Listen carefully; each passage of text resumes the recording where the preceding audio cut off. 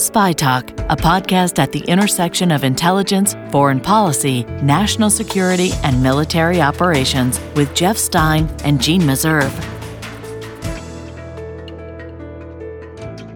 Hi there. Welcome to Spy Talk. I'm Jeff Stein.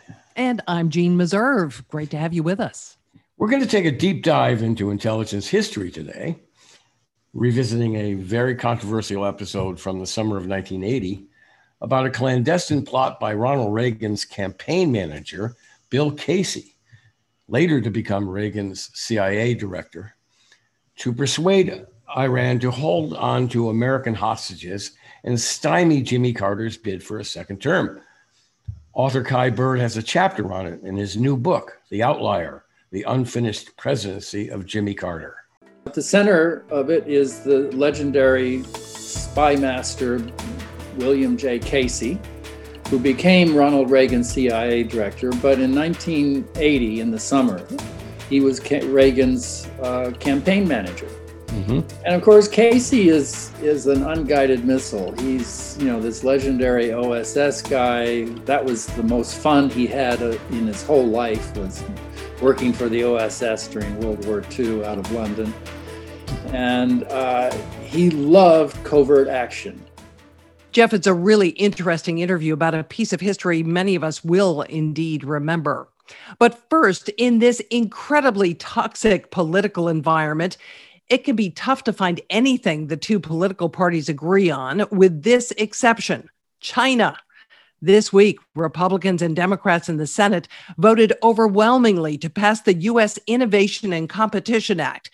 It will invest $250 billion in science and tech to counter Beijing's growing political, economic, and military power. And this week, Florida's Republican governor, Ron DeSantis, signed legislation to combat Chinese corporate espionage and its influence on academic institutions. There is no single entity that exercises a more pervasive, nefarious influence across a wide range of American industries and institutions than the Communist Party of China. I spoke about China with William Evanina. He headed up the U.S. National Counterintelligence and Security Center during the Trump administration after a long career with the FBI and CIA and counterespionage. He's also founder and CEO of the Evanina Group. I asked him whether the current challenge posed by China was being hyped or not. First of all, we're probably sitting around $500 billion a year in economic loss, just in the theft of intellectual property and trade secrets, just from China. $500 billion a year. So say, well, that's a lot of money. Well, what is it? That's $4,000 for every American family of four after taxes. So when someone says, it's not that big a deal, I think American families would say otherwise. Secondarily, from a global positioning of power, in 2010, in the Forbes top 15 or top 10 companies in the world, China had 0 in 2010. They currently have 6 out of 10. And in 2025, they're going to have 8. So look at that from an economic perspective. You can extrapolate where the US is going and where China is going. Also, they don't need, I would say, court orders, subpoenas, Title IIIs to collect on their cell phones around the globe. China currently has 55% ownership of the global smartphones, 55%, soon to have 65% in 3 years. That means they can listen and take data from every one of those phones around the globe. You add that to the Huawei issue with the infrastructure, they have an amazing global listening platform to collect intelligence. Also, when we look at what they've done in the last 5 or 6 years, just on data theft. Data is the new commodity, right? It's the most thing that we cherish most, that you and I cherish, everywhere from our financial data all the way down to our DNA, right? When you look at the numbers and the data that we have, you look at Anthem, you look at OPM, you look at, Equifax. Every single adult in America had all of their data stolen by the Communist Party of China through Equifax. 80% of Americans have had all of their data stolen by the Communist Party of China. That just means the other 20% haven't had it all stolen. So if no one's concerned about that, that's wonderful, but the threat is real. Why are you so worried about the data? The data, first of all, two things. Number one, they provide knowledge of you and I and everything we do with respect to not only an opportunity for spycraft, but also to develop their AI, their ability to do machine learning. The reason they're number one in the world in that is because they collect vast amounts of data around the world to drive their AI algorithms. You can only be as good as your data when you're building AI capabilities. So it's a multifaceted win for them. So you really think they're number one in AI at this point? They are. I would say number one in AI and supercomputing capability because they collect data with a shop vac around the globe. With a shop vac. So we're storing a lot of our data in the cloud. Mm-hmm. Does that present security risks? Oh, absolutely. You know, a couple of years ago, we had a Chinese APT10 breach of a managed service providers, right? So China said, hey, let's not start doing all these whack-a-mole companies. Let's go into service providers and get vast amount of companies, right? So they breached their way into a managed service provider, multiple around the world, and started taking everybody's data, right? So you had initially 150 companies that had all their data stolen through a third-party cloud service provider. So China's getting better at that. So we need to be more effective and efficient in how we protect that. So yes, cloud service providers, third-party data aggregators need to be on the watch, just like Equifax, right? We would never think the Equifax data would be at risk. And yet China took it all. Does having this personal data also give China a tool to target people within the US who they might want to compromise or leverage in some way? Absolutely. And I'll give you some examples, Gene. So, you know, if you look at aggregation of the OPM data breach that happened in 2015, 21 million Americans had all their security clearance files stolen, right? So now you have someone who has a security clearance or maybe applied for one. And then you add in their travel Marriott data. Then you add in their Equifax financial data, and they might have some financial issues, right? They have that aware of them. They say, okay, well, Bill Evanina, he has this top secret security clearance, but he's got some financial hardship. He's filed for bankruptcy. Oh, and we also have his Anthem records. He's got a child with special needs. He is really vulnerable. So let's put our efforts towards Mr. Evanina because he right now is really in the need for some money or financial assistance. Where the crux is here, Gene, is that they won't just do this overtly. They might provide you that capability without you knowing that's a Chinese spy or that cutout, and that you look at it as an actionable thing. And then they have you, I think, by the ear, and 3 years later, your next thing you're doing is providing them classified documents.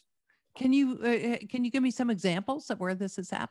Yeah, we've seen the last couple of years, majority of the Communist Party, the MSS's activities have been recruiting people on LinkedIn. And they've been recruiting people as legitimate members of business community, engineers, scientists, think tanks. They recruit you over to China to give a presentation.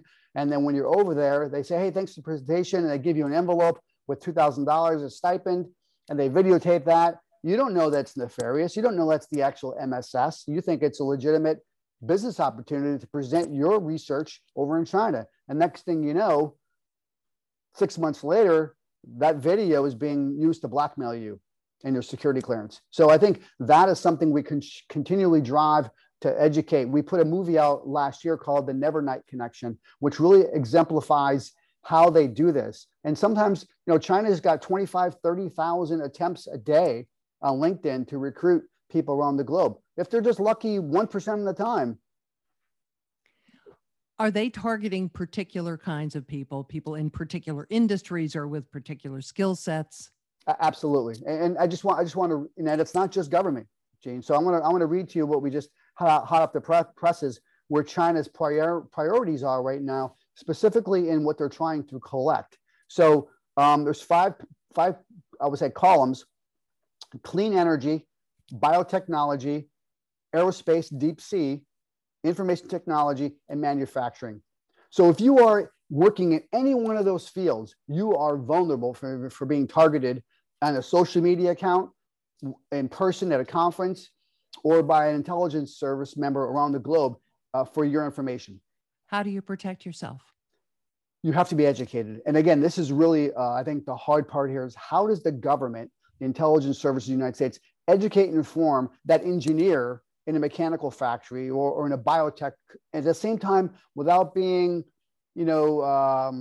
whistling through the graveyard, without being the big bad government making up really, really crazy stories? How do we get that sweet spot to educate and inform the American populace and those at risk without making it sound like we're the boogeyman? It's been a really, really tough road the last 4 years, but we've made significant progress utilizing good videos, capabilities of the NCSC, the FBI. We've been out a lot with the private sector trying to show that, hey, you might be an engineer at an engineering facility and you think you're safe, but you're not. And here's 3 vignettes where people like you were targeted.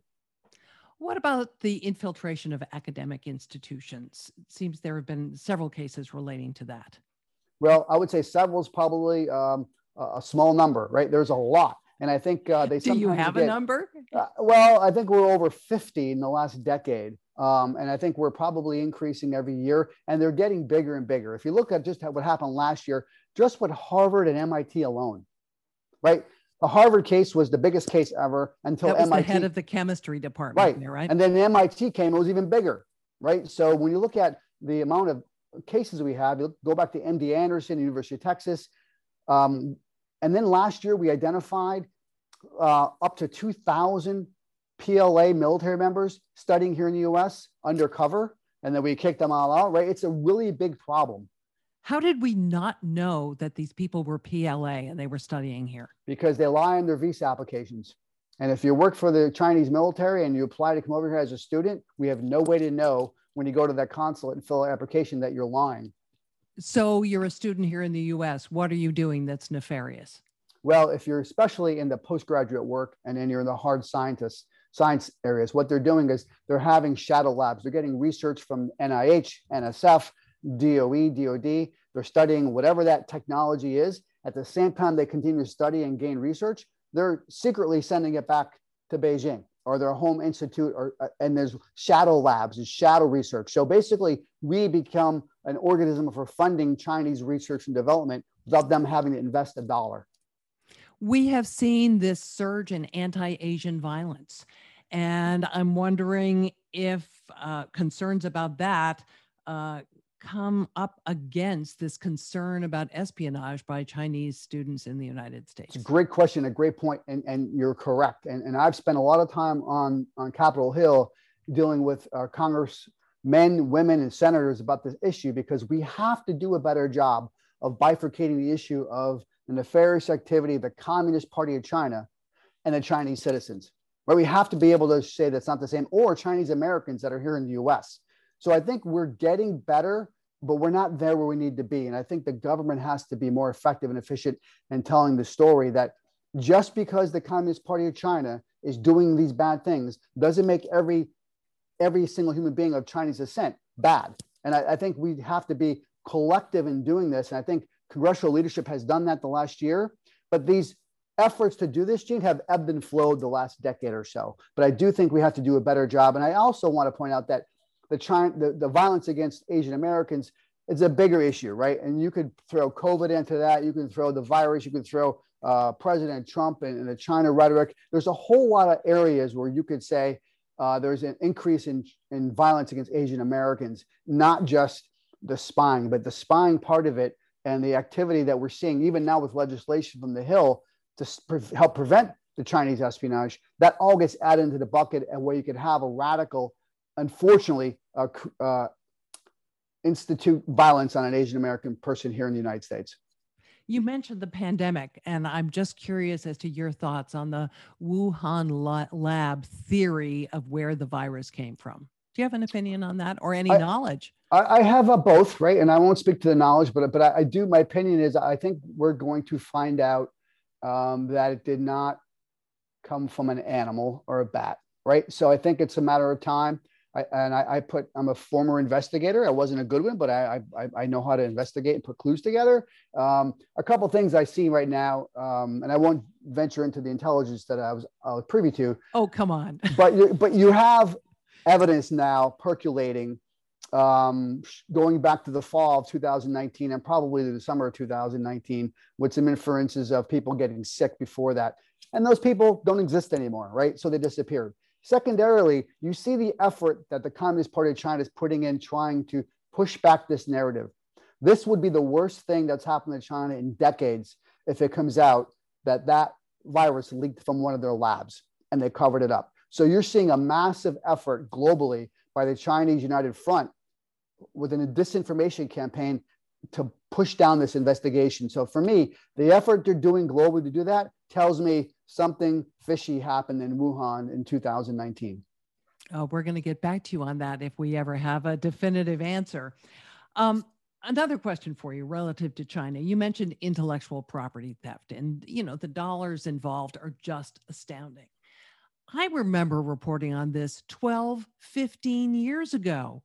Why the heck is this still a problem? Have American business people left not only the back door open, but the front door open that have allowed people to come in and steal that intellectual property? All the above. And again, let's go back to what we talked about before, where CEOs and corporations have not put their time, attention, and funding into securing their ecosystems. Security has always been a cost center, not part of mission. But your intellectual property is worth so much. You can't convince me more about that. And not only that, but it's I think Senator Rubio called the greatest brain drain we've had in a decade with our data. And if you're researching something in a company or academic institution and your partner is sending it back to another country so they could be first to market and sell it on 30 cents on the dollar, then what are we doing here, right? So it doesn't make any sense. I also think that when we look at what makes America awesome in our democracy and our capitalist society is that we're an open society and we're collaborative. That's also our biggest vulnerability, right? Because we want to believe everything is good. Everybody is fair and honest. That is not the case, right? So you look at the amount of, and Gene, I'll also say back in 2010, 11, when I was working this effort, we used to say, look at the Chinese Communist Party stole all these planes. They built an aircraft carrier. Well, it can't float. Well, they built all these planes. Well, they can't fly. That's no longer the case because back then, prior to Xi Jinping, all those awesome Chinese scientists that would come over here to study the United States would see how awesome it is here, and they would stay. That's no longer the case. Xi Jinping makes everyone go back. So now they're integrating not only the theft of all the IP and trade secrets with all the amazing engineers they have to be able to build a functional, reliable military and air force. I would say it's a collaborative failure by the U.S. I would say collaborative failure. Yeah, collaborative failure. And I think there's been some covering the eyes with respect to investment with China over the decade, with private equity, venture capital. At the same time, the U.S. government has not done the most effective job in advising and informing them of the dangers and perils of investment. With the Chinese laws that are out there, with mandatory data sales, with the understanding that when you enter into a joint venture with a company from China, they know everything about you. They have all your PowerPoints. They've stolen everything before you get to negotiate. And I think we've done not a good job of explaining that to CEOs. Let me ask you for critical steps that should be taken. Again, I think there needs to be first, and as now an outsider in the government, I look back at where we were good and where we weren't. I think the government needs to have a sales and marketing team, right? We know a lot of stuff, but there's just really no organization that does sales and marketing of these issues, right? It's willy-nilly whack-a-mole. NCSC, we did a little bit of this, but we are a small boutique organization. The FBI does a little bit of it that are investigation-based. The intelligence community doesn't do any of it. So Commerce, Treasury all have an impact, Department of Defense. There needs to be, like we have, State Department has organizations, the Global Engagement Center that works overseas. We need the same kind of structure domestically where we can consistently advise and inform the private sector and academia of these threats, and they know where it can come to get intelligence. Number two, Gene, we need to have a for real public-private partnership of intelligence sharing, both ways. I think the NSA, CIA, FBI have to be more forthcoming in sharing classified information with CEOs and decision makers who can make viable decisions. At the same time, the government has to be willing to receive amazing cyber threat information that we get from the private sector. Some of these companies that we deal with in the Fortune 100 have just the most amazing cybersecurity capabilities. we should be obtaining that intelligence as well. So I think there needs to be, I would say, a very forward-thinking construct. The last thing I'll say, Gene, this is really a little bit, I would say, common sense, but we haven't done it. So if you are a company and you're going to hire a person from a Middle Eastern country, you can call people and get a check done on these people to say if they're a member of a terrorist organization, right? There's NCTC, there's a thing called TIDE. You could find out. We need to do that from nation-state threat actors as well. In 2015, Xi Jinping lied to President Obama and said, we're going to stop committing economic espionage because he used the word in the cyber realm. What they did was increase the insider threat capacity, right? And the FBI has arrested over 300 people in the last 5 years in the private sector for insider threats. We need to have an ability to provide the private sector a way to vet some of these people to ensure that they are who they are or they're not who they're not. One HR professional told me last month, Gene, that we have no way to vet a resume that comes from overseas, particularly in the Communist Party of China or Moscow. If they said they went to a particular state university in Sichuan, we have no way to validate. We don't know anybody that speaks Chinese here. So how in the world are we going to ask our human resource professionals to vet these people who come over here to work? It's a complex problem. You have now left government after a long career. I'm curious if there's any particular investigation or situation that has really stuck with you, that has really in some way fundamentally changed you or changed your outlook? We had a spy case in New Jersey. His name was Leandro Aragoncillo. He was convicted of espionage for spying for the Philippine government. He was an analyst with the FBI who previously worked for Vice President Cheney at the White House. So for me, who leading that investigation, I was shocked at how easy it was for a country as small as the Philippines to penetrate the US government and get classified information. That's what really turned me on to espionage and nation-state threat actors and got me out of the terrorism game. And I was obsessed with that.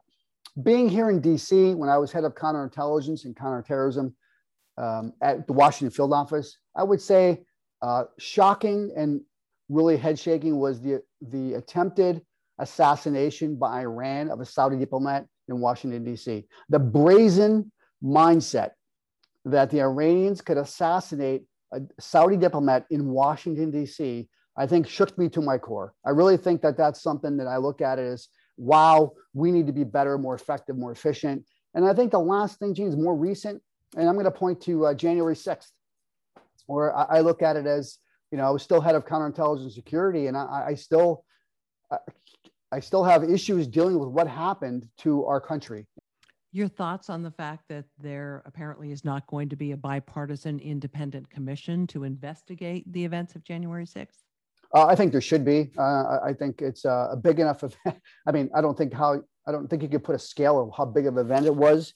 And no matter how you classify what you think happened on that day, the fact that it happened on that day and people penetrated the seat of government in 2021, we are not Belarus, right? We are not. We are the United States of America. So if we are going to prevent something like that to happen again, we need to understand the totality of what happened there, how it happened, and what were the roots of that. But if we don't get to the core fundamental problem, not just how do we secure the Capitol, how do we get there, then it's bound to happen again. In the past, you've compared Iran to a caged animal. Is that still the case, even though the Biden administration appears to be doing some outreach to the regime? Yes, I do. I think Iran is in a tough spot geopolitically, militarily, economically. That all manifests itself in their willingness and commitment to continue to build the nuclear weapons. And I think with the Biden administration's continued outreach and trying to get back in the diplomatic scale is one lane of that highway. I think other lanes are multifaceted, but I'll point to one here in my space. The killing of Soleimani last year is front and center of their minds every day. And I don't think there's any doubt that they are going to look to enact revenge at some point in our nation's future. And they historically have been prone to do that in our financial services sector. So I look for Iran to at some point push back and fight back and retaliate for that death. It could be next month, and it could be 5 years from now. Your theory on the Havana syndrome, these energy attacks on U.S. diplomats and intelligence agents, who do you think might be responsible for that? Well, I'm going to answer as a private citizen now. I'm not going to address any classified information that I may or may not have had historically. But I look at a core fundamental issue of intent. And I'm going to speak specifically about what happened in Havana, right? So at the time we saw the attacks happen in Havana, what was going on? Well, the Russians and the Chinese intelligence services and military apparatus were putting more resources into Cuba to facilitate their activities in the Southern Hemisphere. And it's only 90 miles from our shoreline. So when you have these attacks, and which forces our State Department to close our embassy, it takes all of our collection assets out of Cuba. So you have to ask yourself, who had the intent to close our embassy down in Havana? And that leads to me to just one country. Now, proving that country would be Russia. Proving that is another issue altogether, right? So at the end of the day, our embassy in Cuba is closed. Who was the most prone to benefit from that closure is, I think, one of the clues we have to continue to drive. The rest of the global issues with the individuals who are potential victims, another issue altogether. That's going to be a big challenge for the U.S. government, because we owe it to each one of those professionals who agreed to serve overseas to not only protect them, but to come to the bottom, get to the bottom of why they're sick and what happened to them. And that's the least the U.S. government can do. Evanina says he really, truly believes that China poses an existential threat to the United States.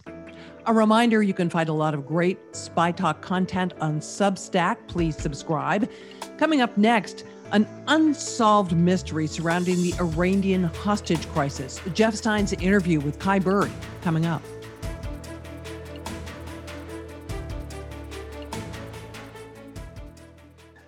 I've known Kai Bird for decades. I watched him with a mixture of admiration and some envy as he accumulated one journalistic accolade after another, including a Pulitzer Prize and National Book Critics Circle Award for American Prometheus, The Triumph and Tragedy of J. Robert Oppenheimer, co-authored with Martin Sherwood. But Bird doesn't need me to puff up his latest book, The Outlier, The Unfinished Presidency of Jimmy Carter, due out later this month. The advance notices have been glittering. Publishers Weekly, for one, called it a lucid, penetrating portrait that should spur reconsideration of Carter's much maligned presidency. What drew our interest, however, was a spooky chapter in it about Ronald Reagan's future CIA director, William Casey, and an October surprise he allegedly plotted to deny Jimmy Carter a second term. Welcome, Kai Bird, to the Spy Talk podcast. Great to have you here. Thank you. Your new book, The Outlier, is a well-rounded portrait of Jimmy Carter, 39th President of the United States, from his boyhood in Georgia to his one term in the White House from 1981 to 1985. But you have a chapter in it that interests us particularly at Spy Talk. It's about Bill Casey, later to become Ronald Reagan's CIA director, and a clandestine operation he carried out during the 1980 campaign, which became known as the October Surprise. Tell us about it. So, yes, it's a fabulous story, and it's a spy story. So I thought it would appeal to you guys at Spy Talk. It does indeed. It's, at the center of it is the legendary spy master, William J. Casey, who became Ronald Reagan's CIA director. But in 1980, in the summer, he was Reagan's campaign manager. Mm-hmm. And of course, Casey is an unguided missile. He's, this legendary OSS guy. That was the most fun he had in his whole life, was working for the OSS during World War II out of London. And he loved covert action and disinformation campaigns and skullduggery. And, he was a character. He had this mumble that no one could understand.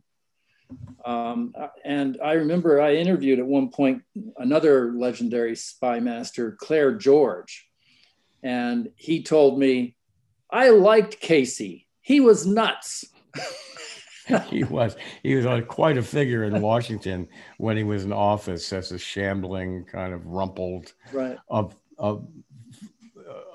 A great way to, he was great at blowing fog at congressional committees. But anyway, right, back to 1980.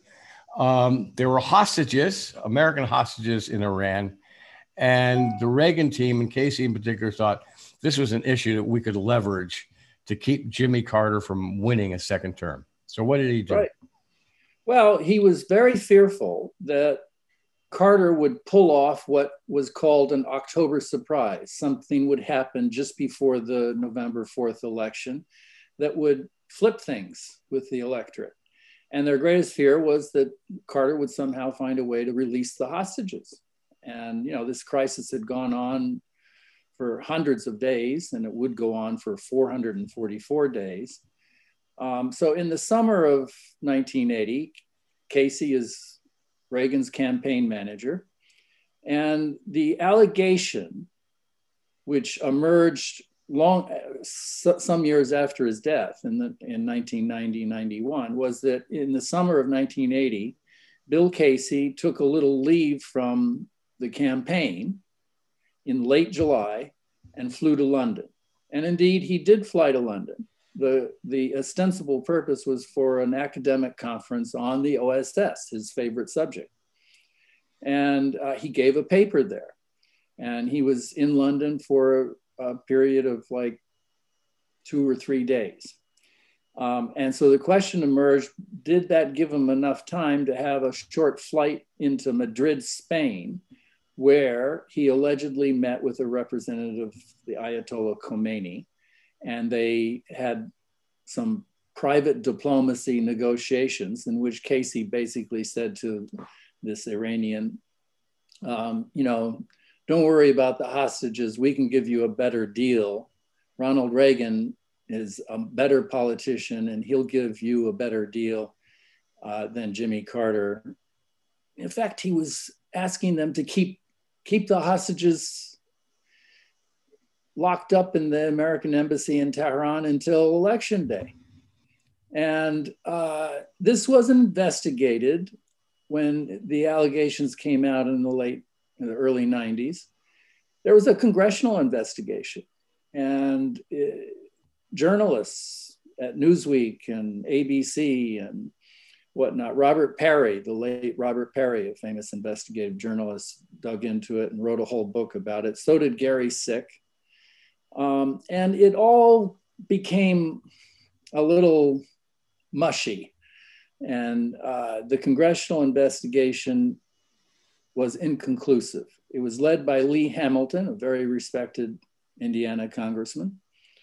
And at one point, Lee Hamilton actually had subpoena power and subpoenaed the State Department and the White House for any documents related to Bill Casey's alleged travel itinerary in the summer of 1980.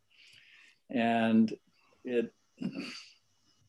they didn't get anything. It just kind of piddled out. And in fact, some media organizations, particularly Newsweek, went to great lengths to debunk the whole idea of this conspiracy. So did the New Republic and other outlets, yeah.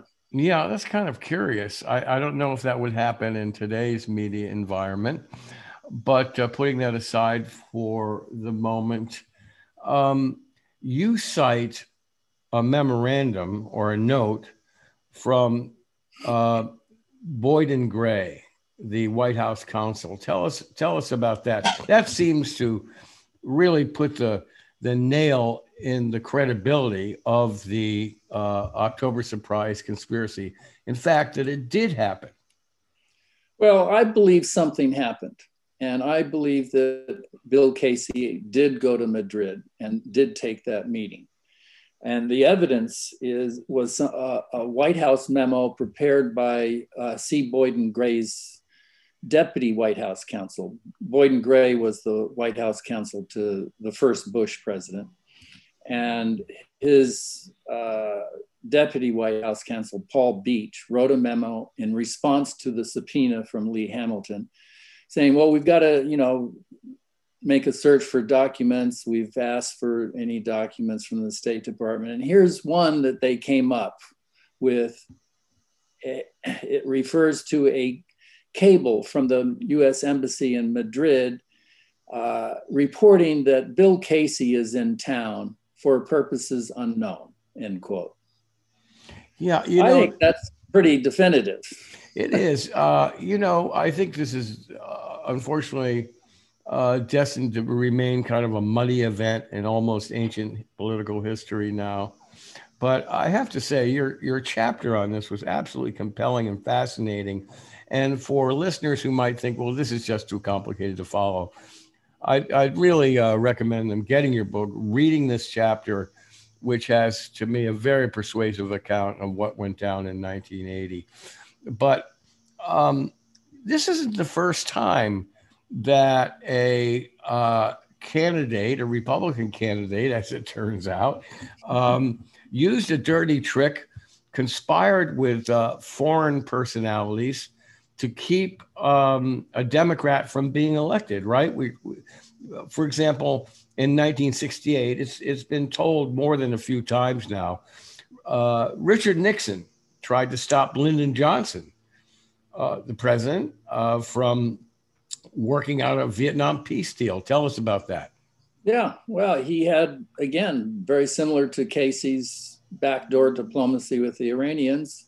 The Nixon campaign had a backdoor source in South Vietnam that was which they used to encourage General Thieu and Key not to sign on, not to cooperate with Johnson's peace negotiations. Just to interject to tell people, President Thieu and Vice President Key, they were the top South Vietnamese officials of the regime that we were backing in Vietnam. Exactly. And, there were rumors and stories about this back channel October surprise in 1968, and Republicans pushed back like they did in 1980 when the investigation of Casey began in the early 90s. And finally, Jack Farrell, the presidential biographer of Nixon, found, among other things, a diary of Haldeman, the chief of staff to Nixon, where he laid it out and said, we've had these negotiations and we're sending the message and we're, hoping to prevent Johnson from pulling out of his hat a October surprise peace agreement that would help Hubert Humphrey win the 68 election. So it was proven. Lyndon Johnson Republicans are capable of doing this. Lyndon Johnson got wind of this, didn't he? He did. And he debated about whether he should go public with what was virtually a treasonous act. And he just, he was a spent political force by then, and he just didn't have the moxie to do it. Thought it would be too poisonous. Fascinating. Yeah. Then we go to 2016, although you don't get into this in your book, but I'm just curious to ask about it. Trump's son, Don Jr., infamously welcomed dirt on Hillary from a Kremlin go-between. And Trump's campaign manager, Paul Manafort, gave polling data to a Russian intermediary, which could help Moscow tailor its clandestine social media operations. And then there was all that stuff about Trump pressuring Ukraine's prime minister to coerce Ukraine and other foreign countries into providing damaging narratives about then 2020 Democratic presidential candidate Joe Biden, as well as misinformation relating to Russian interference in the 2016 elections, for which he was impeached. Was that a kind of October surprise, or was that just something different, hardball politics? Well, it involves conspiring with foreign adversaries of the United States. It did. It involved Republicans going off the reservation, so to speak, and engaging in trying to conduct U.S. foreign policy, which is, ostensibly a violation of the Logan Act. But, I find it in a sort of a different category from the October surprises of 1968 and 1980, in that in those cases, Republicans were actually interfering in matters of war and peace. In 68, negotiations to bring the war in Vietnam to an end. In 1980, in a more even egregious manner, they're interfering with the release of over 50 American hostages who'd been kept for months and months. This is an outrageous act of interference with the president's duly elected foreign policy powers. So I find it I find the October surprise of 1980 to be just shocking. And yet, you're right. It's considered by most people to be kind of ancient history and muddied waters. But again, coming back to this memo about the cable from the Madrid embassy reporting that Bill Casey was in town for purposes unknown. That memo suggests that the Bush White House found that cable, knew about it, and did not turn it over to Lee Hamilton's special task force on the October surprise. And when I called up Lee Hamilton and asked him, did you ever see this cable? And he said, no, and if it existed, I should have been given it. So that's pretty egregious too. It sort of teaches us to be, I'm not sure, skeptical about these congressional special commissions and investigations, but I think a lesson here is that we really, in the media, reporters, really, it's incumbent upon us to really dig deep into these commissions and investigate the documents they're using and keep an open mind that they may have missed things along the way. Unfortunately, all this we found out about that October surprise came out too many years later to do anything about it. No one was prosecuted. Right. And it was just swept under the rug. And, the other aspect of all this is that I'm convinced that if you look at the timeline, if Casey did this, he established a back channel with the Iranians in 1980. And then once he becomes CIA director, the new Reagan administration does actually authorize Israeli arms sales to the Iranians, who by then are desperate to receive arms because they're in a major war with Iraq, Saddam Hussein's Iraq. And this is the beginning of the Iran-Contra scandal, which blows up in 1986-87, when it's discovered that Bill Casey, the same guy, had been involved in negotiations with the Iranians and their proxies in Lebanon over arms for hostages. So it's same thing. And, Casey loved this kind of stuff. So it's very plausible. So the first illicit, traitorous, clandestine contacts with the Iranians who were holding U.S. hostages planted the seeds when it went unchecked for years later, yet another illicit, traitorous, you might say, deal with the Iranians to finance another illegal operation, the funding of the Nicaraguan Contras in that civil war that was going on. Exactly. So in the middle of this, we have a kind of a rogue CIA director. He had that reputation. I think even his friends, like Claire George said, he loved him, but he was nuts. Yeah, but he was their kind of nut. Yeah. Anyway, can you see another October surprise coming down the road? Does your imagination leap to 2022 or 2024 and seeing how, in this particularly rancid political environment we're in now, it's not hard to imagine that the extremist elements of the Republican Party, which unfortunately seems to encompass a lot of the Republican Party these days, will try to carry off another kind of clandestine operation to keep Joe Biden from winning a second term?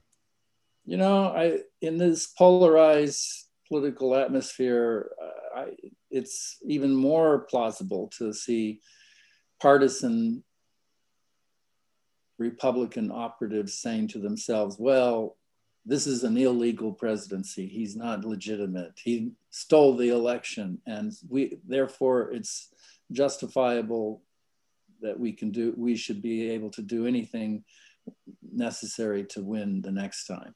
This is what we've been reduced to. And we're here, I believe, speaking as an historian, you know, Richard Nixon and Ronald Reagan's campaign manager, Bill Casey, helped to pave the way for this kind of activity and behavior.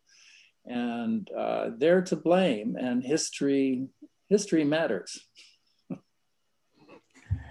Kai Bird, it's just great to have you here. I urge everybody to go out and get your new book, The Outlier, a biography of Jimmy Carter. And for Spy Talk listeners, particularly bear down on that fascinating chapter on the October surprise. Thanks, Kai. I'm sure we'll have you back again with your next book. Well, who knows? Thank you, Jeff. All right. Bye-bye. Bye-bye. So that was really interesting, not just to hear about the history, but how it influenced later events. Thanks a lot, Jeff. Yes, they say history is never past, is never over, it's always ongoing. Anyway, we hope you enjoyed this edition of Spy Talk, and we'll see you next week. This is Jeff Stein.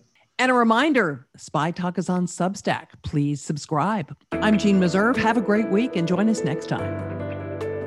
For more original reporting and insights like this, subscribe to spytalk.co on Substack and follow us on Twitter at @talk_spy. If you enjoyed our podcast, subscribe and leave a review on Apple Podcasts, Spotify, or wherever you get your podcasts.